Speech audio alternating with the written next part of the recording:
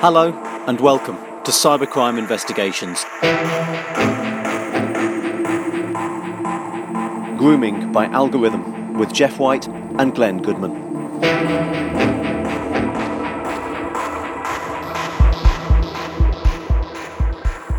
Instagram has a couple of recommendation engines on the homepage. Yeah. One of them is the Explore page. So you click a little button and it says, okay, here's a page full of photos you might like based on what you've been looking at and following and so on. Okay. So Instagram thinks Instagram's been looking at all the pages I've been looking at, seeing all of the guys' accounts that I follow. As far as Instagram's concerned, my account on Instagram, I am like them and I like what these guys like. Right. So it starts throwing up a page of pictures of kids' gymnastics stuff. And so suddenly I'm confronted with this page of just an amalgamation of all of the sort of dodgy stuff that I was seeing these guys follow. And it's like Instagram's just giving it to me. It knows that that's what Yeah. you, well, not you personally like, but what someone who you're pretending my to account be likes. likes. Yeah. And what was really interesting was you'll see a photograph, you'll click on it, and the next page on Instagram says, well, here's this photograph. Do you want to see more like this? And if you hit yes, it will show you more like that. And so it felt to me as though this content was being sort of served up. These pictures are being served up. And I wasn't doing this for months and months. This was after about a week and a half. This started happening. This is exactly the kind of thing where human moderation should get involved. Yeah. You know, because you can't blame the algorithms. The algorithms are programmed by humans to just give people what they want. But the algorithms don't know what's good taste and what's bad taste and what's, you know, they know what's illegal and what's legal, but they don't know about moral boundaries because they're algorithms, for heaven's sake. Yeah. We need more humans. Well, this is the thing. I mean, I suppose the hazard for the companies is if you employ more humans, you get pulled into a moral debate. So, this is, in a way... I think they have been, really. Well, yeah. Paedophilia in a way is a bad example to pick on in that it's pretty, often it's pretty clear that's way beyond the pale. Yeah. There are other issues around the world, abortion, for example, might be one of them, where, if you pull Instagram's human moderators into that, Instagram does not want to get involved in making very, very tricky moral judgments. I don't know about abortion, maybe, I don't know. But you see what I mean? You're right, human moderation in clear cases will help. Human moderation in edge cases, you would think would help, but actually pulls these tech companies into a moral... And also, there's an argument, do we want them to make moral judgments? It is difficult. Yeah, even with something like this, because, whilst you might have... out of a group of 30 men, you might have 15 of them want to see gymnasts because they are, child molesters or would-be child molesters, but the other 15 out of the 30 men might be people who are, gymnastics teachers, instructors, It's... But this is why, as I say, seeing those guys following those dodgy accounts, I was thinking, well, let's stretch the boundaries of imagination. Maybe there's a reason.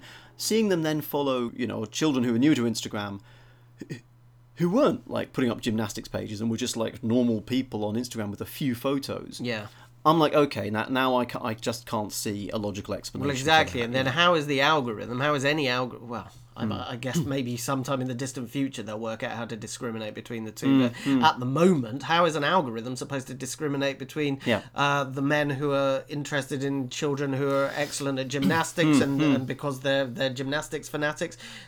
And even if they start following a few children who haven't got gymnastics pictures, how is the algorithm supposed to pick up on that? Yeah. And you've got to, I think it's important to understand. We talk about algorithms as though we all know what they are and what they mean. I mean, I had a really interesting interview with a guy who used to work for YouTube, a guy called Guillaume Chazlot, who worked at YouTube for a while, used algorithms, and is now a bit of a whistleblower about how algorithms work, not just at YouTube, generally. He described this really interesting situation. He said, he never coded, as far as I can remember, he never coded the algorithms. Right. He works for YouTube. He's like, okay, here's a video. What do I want to happen to this video or stack of videos? Well, I want more people to watch the first 20 seconds, or I want more people to comment it, or I want more people to share it, or I want more people to watch to the very end. You then pick an algorithm off the shelf. It's like you've got a sort of, like shelf full of algorithms. Yeah. You go, okay, algorithm, here's these, dozen videos, 100 videos or whatever. Here's the result that I want. Off you go. And the algorithm starts trying things that it's tried before that it knows will achieve that result. So it says, okay, this video people are watching all the way through to the end, so what I'll do is I'll twin that video with that video. But the algorithm's making decisions, in a black box. Guillaume did not know how... I said to him, could you ever work out why it made the decisions it did? And he said, well, no. Given enough time, we might be able to, but really... Was it above his pay grade? Well, I don't know about that, but it's just too complicated, the amount of data that algorithm's working with. Yeah. So you can strip the algorithm back and say, okay, well, I think the algorithm's looking at this, I think the algorithm's looking at that. But on a granular level, to take apart, blow by blow, the decisions the algorithm made would take you so long... hundreds of years, feasibly, to sort of reconstruct, at which point, well, we're all dead, what's the point? So the algorithms are working with so much data at such speed that reverse engineering them to find out what they do is difficult. And in this case, it could well be, and it does seem to be, that Instagram's algorithm is focused on one thing, which is, let's try and get more followers to follow more people and like more pictures on Instagram. Yeah. So when we talk about, could the algorithm do this, could the algorithm distinguish between these things, yes or no, possibly, I don't know, but you've got to realise how algorithms work. You stick it on an objective and you say, right, I want this photo to get more likes. Yeah. And the algorithm will just go, right, gotcha, off I go. Yeah, they're really good at that. And look, that's how algorithms work. You go on Instagram, if you like jet skiing, for example, you look at jet ski pages, guess what? You see loads of jet skis. Yeah, and that's what you want as well. Yeah. I'd be annoyed if I wasn't seeing more jet skis. The big issue with this was... As I say, I started seeing these guys following these normal kids' accounts. I couldn't understand how they were getting through to them so quickly. And then I've explained how the Explore page works, which it brings up pictures that Instagram thinks you might like. Yeah. The other recommendation thing that Instagram has is suggested accounts for you to follow. Right. So it's like, okay, here's a bunch of accounts on Instagram we think you might like and that you can follow. It's like, okay, I wonder what accounts Instagram's recommending to me. And I brought it up, and... the top hits, the ones at the top of the list, were, once again, normal kids' accounts. So Instagram was recommending to me, saying, hey, this child is new to Instagram. And that was the thing, at the top of the list, because Instagram wants new users of Instagram to have a great time. As soon as you sign on to Instagram, they want you to start, getting people following you and following other people. They want you to get involved. Yeah. So at the top of the list were not only... just normal little kids, they were the ones new to Instagram seemed to be prioritised towards the top. Effectively, what this means is it was serving up fresh children's accounts, basically. Yeah. And that, to be honest, that was the time when the penny dropped, and I thought, that explains how somebody with an unhealthy interest in children can find someone within a week of them signing up to Instagram, because Instagram seems, according to the research I've done, to be surfacing them, exposing them. I mean, once again, I've got to ask, algorithms, sure, they're given pretty simple instructions in some cases, i.e. get more followers, but there are certain areas, and child protection is one of them, where Facebook and Instagram know that there is a real sensitivity around that subject. There's been plenty of online grooming publicity in the past, and terrible stories have come out, so it's one of the areas that should be kind of surely excluded, I guess, from the normal algorithmic practices, and for special kind of behaviour to work. So what I'm saying is, I would not have expected the results that you got. I would not have expected somebody who comes onto the platform and registers, I guess, as a middle-aged... I mean, how did it ask you your age when you registered? I think you give a date of birth, yes. Yeah, right, so it knows that you're a middle-aged man, and yet it's serving you up suggestions of you might want to be friends, you might want to follow this 11-year-old or 12-year-old. I mean... Is it 11 or 12 years old? Oh, no, I guess they would have pretended they were slightly older in order to register. I forget. I think some of the people I was recommended to follow might have said they were 11 or something, but they were, But one way or the other, it shouldn't be suggesting to middle-aged men that they follow accounts of ordinary... Okay, if it said #gymnast or something, then maybe you could excuse it, but not if it's just a normal child. It is, yes. It is really... And I think I don't know, I think a starting point for that would be, is it an adult account or a child account? For the child accounts, don't recommend those as recommended follows for adults. Recommend adult accounts for adults to follow. Is that really so difficult to implement? I don't know. Anyway. I mean, this far down the line, after all these years, it's not like we're experimenting. We've only just invented social media. It's been around a while now. Yeah. And, it did strike me as I was investigating. I'm quite annoyed because I'm thinking of my own children here and how... they're not on Instagram yet, but no doubt they'll be bugging me within a couple of years that it's time for them to be on, all their friends are on. And also, frankly, Instagram, can detect whether you're wearing glasses and whether you're, walking a dog in pictures. It's really amazing stuff. Yeah. And it doesn't, the stuff you've outlined, you do think, well, could you apply that same incredibly smart stuff to the kind of things you're talking about? But look, I mean... Okay, so what have we got so far in the investigation? Dodgy guys, frankly, are looking at pictures of kids, in swimsuits on Instagram. That's not actually... It's horrible, we don't like it, but, that is the way of the world. They're then following sort of normal little kids on Instagram who are... some of whom are too young to be on Instagram anyway, and also they're not... These aren't public... Kids wanting a public profile. They're just normal kids. The thing that was missing for me for this was, well, what's the motivation for doing that? For me, I felt the motivation was then to contact. That was my worry, is to contact those kids. Which, again, sexual contact with a child is an offence, so that, that potentially gets you into kind of the offence territory. At this point, I'd done as much as I could and wanted to do, so I worked with a journalist called Shanti Das at the Sunday Times, and we started looking into this issue of, is it going a step further then? Is the contact being made? And she found, which completed the story in a way, she found instances of exactly that, a mum of a kid gymnast, and when the mum ran the kid gymnast's account, she started seeing these dodgy profiles following the kid, and then messages coming. There were other instances that Shanti found of children receiving just horrible, very sexualized messages from people directly through Instagram. So for me, that sort of completed the picture that, the purpose of following these children who had been surfaced by the Instagram algorithm was, in some cases, then to contact them with inappropriate content. So I felt at that point we had an investigation that kind of added up, as it were. And so that was published, Sunday just gone, 1st of December in the Sunday Times. So. Excellent. And just to be clear, does Instagram have any kind of messaging filter so that it doesn't just let people instantly message you? Does it ask you if you want to receive a message from somebody you don't know? As I understand, the message can arrive and you can choose to accept or reject it, so you can choose to read it or not. Yeah. You can also, of course, and I recommend every parent do this for your kid, if they've got an Instagram account, you can set your account to private. Yeah. And as I understand it, if your account is private, Instagram won't throw you up in the list of suggested people to follow, so that solves that problem. And also, if your account's private, somebody can try and follow you, but you have the choice to say, well, yes or no to that person, so it gives you a level of control. Right. Yeah. I see you have the Sunday Times now in your hand. I do, because Instagram gave a comment and said, inappropriate contact with minors is not allowed on Instagram. We use leading technology and work with expert organisations to help prevent this behaviour. If we identify suspicious activity, we act quickly to remove offending accounts and inform specialist law enforcement teams. And then it says, keeping the young people who use our platform safe is our top priority. They have also locked down several of the hashtags that we reported to them.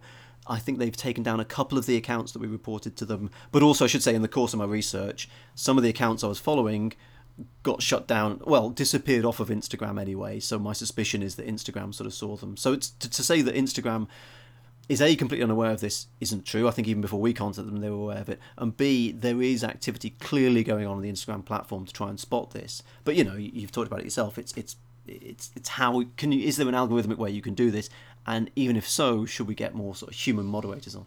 I think the suggestion of the suggested accounts thing is the thing that bothers me the most, because if Instagram is suggesting inappropriate accounts to middle-aged men, and when I say inappropriate, I just mean teenage girls and teenage boys. I mean, that's inappropriate in itself, unless, as you say, there's a specific reason, like they're a famous gymnast or a budding gymnast or whatever.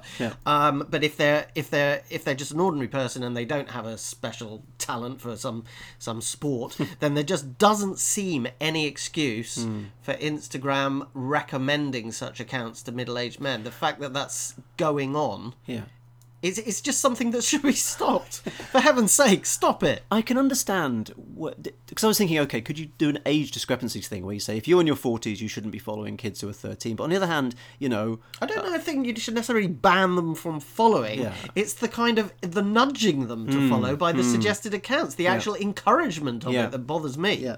I mean, it's interesting, in terms of government action on this, there is I think it's the Online Harms White Paper is what's being discussed at the moment. So you've had this interesting thing with platforms about, are they publishers or are they platforms? So as a publisher, the Sunday Times, who I worked with on this, everything that goes in that paper gets checked by the lawyers because the Sunday Times can get sued if they get it wrong, Sure. Platforms like Instagram and Facebook and so on are not held to that standard. Once you report stuff to them, they then are under an obligation to look at it and to deal with it. Yeah. But you can put in remarkably, this covers both criminal and civil stuff, so libel but also criminal stuff. As I understand it, it's published first, ask questions later, effectively. Which, when you consider how much content goes up online each day, there's good reasons for that. But what's interesting in the Online Harms White Paper is they've tried to sort of get in between that and go, well, we don't want necessarily to make them all publishers, but we also aren't quite happy with just getting them the platform responsibility, which doesn't really stretch very far. So the middle thing is this duty of care that they've talked about. It's really, really difficult. I agree. And in fact, when I saw that now famous Sacha Baron Cohen video, I wouldn't go as far as him. I thought that he was demanding too much from the likes of Facebook. I'm a big free speech advocate. And unless somebody is shown to be doing something wrong, I would quite like them to be able to say and do more or less what they like, but in most circumstances. And that's your human moderator point. So, you're in favour of freedom of speech. If Facebook hires a bunch of people tomorrow to start, hypothetical, every post then gets vetted. A, you're going to have like a 3-day wait before your post goes live on Facebook. But B, we just need more people. Are you happy though with then that? Who are those people? Well, and they're deciding what's. Yeah, but moderators. I want them sticking to all what rules? to have advanced degrees in ethics, philosophy. Yeah. All right. I admit it is difficult, and I know from my own Facebook page that when you put up a post, an algorithm flags it, then a human moderator looks at it, and in some cases makes a completely inappropriate decision because they are not high-level, master's degrees people necessarily. They're just kind of following a series of basic instructions that they've been given, and sometimes they make the wrong judgment call. Yep.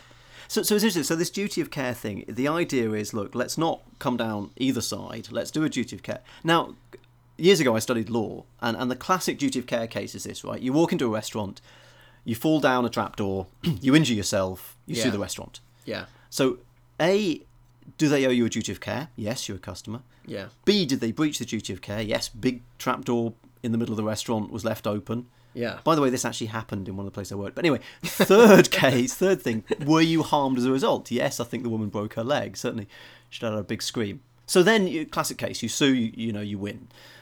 Look at that in an online perspective. Yeah. Well, if you have an Instagram account, so okay, who do you owe the duty of care to as a platform? All your users, in inverted commas. So if you have an Instagram account, yeah. But then someone like Twitter, if you think about Twitter, you don't have to have an account on Twitter to look at Twitter. Right. So do you owe the duty of care to everybody on the web, whether they've got a Twitter account or not? Because Twitter can't police the age of people viewing the stuff. You can just view it without even logging into Twitter. You can view a Twitter account, a limited bit of it. Secondly, I'm kind of leaning towards banning the internet. Let's get rid of it. I think it's time. This internet thing hasn't worked out really, has it? Which for an online podcast program is a brave move, but yes, that's... I'm starting to lean towards the idea that everybody should have to prove their identity on the main social media platforms like Facebook, Instagram, Twitter. I mean, Twitter is kind of known now by some people as it's like a toilet of discussion.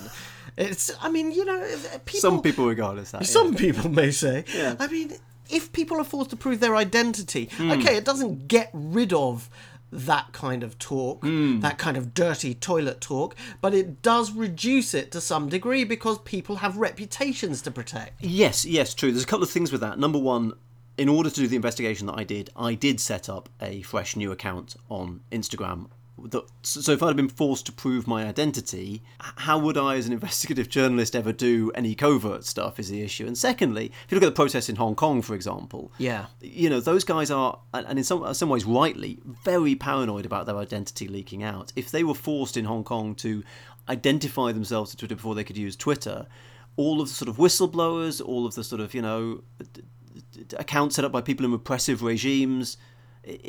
I know what you mean. It sounds like a panacea, and actually, there are people in law enforcement who cheer you to the rafters for that. But there are some issues when you go down that Look, that line. I'm a big believer in free speech, so I'm not. I probably everybody listening to this now is going, "Why you believe in free speech, but you're saying we should all be forced to prove our identity?" Yes. Now, here's the distinction. I don't believe in censoring the internet as a medium. Okay, so you can have other tangential, minor platforms. You can have all kinds of. You can set up your own websites from Hong Kong. You can do all kinds of stuff from Hong Kong in order to get your message out. I'm talking about the main. What are effectively now institutionalized platforms, the Twitters, the Facebooks, the Instagrams, the ones that are so well established that they are, almost like mainstream media. They're like the New York Times almost, in importance. True, but what you're basically saying there is that, if you're not going to be honest about who you are, which some people have good reason not to be honest about who they are, then you are sort of banished to the corners of the internet and you're not allowed on mainstream. Yeah, that's what I'm saying, yeah. Well, so, I mean, you can still publish, difficult. And if your message is important enough, then surely people will find it in those corners of the internet. It is difficult. I mean, these are age-old issues with... I don't know what I think. I'm so confused. I know. Look, we're not going to solve these questions in the limits of this podcast. But look, I hope that's illuminated some issues to people about social media platforms, about identity, but also particularly about Instagram and about kids. Again, look, just takeaways from this. Instagram is open. If your kid is on Instagram, their profile is by default open. You can change that if you want. But also, with the photographs you and even your children put on Instagram, assume it's public and also be really careful with those hashtags. And hopefully, after this investigation, things might move a little bit. We'll see where we go. Well, I think you've certainly made me take the issue more seriously and not be so relaxed about it with my own children. I mean, as I say, I try and police them to some degree, but I don't think perhaps I've been strict enough. What I may do now is take them entirely offline and force them to play with wooden toys. Blocks, yes. Wooden toys from left-wing liberal vegan craft shops, and only mix with children who go to Steiner schools. Yes, of course. Yeah. Well, I'm glad we've got a policy for your kids.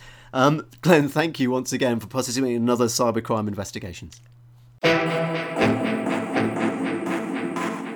That was Cybercrime Investigations with Jeff White and Glenn Goodman. Thanks very much for listening. You can find more of our stuff on SoundCloud and iTunes. Just search for Cybercrime Investigations.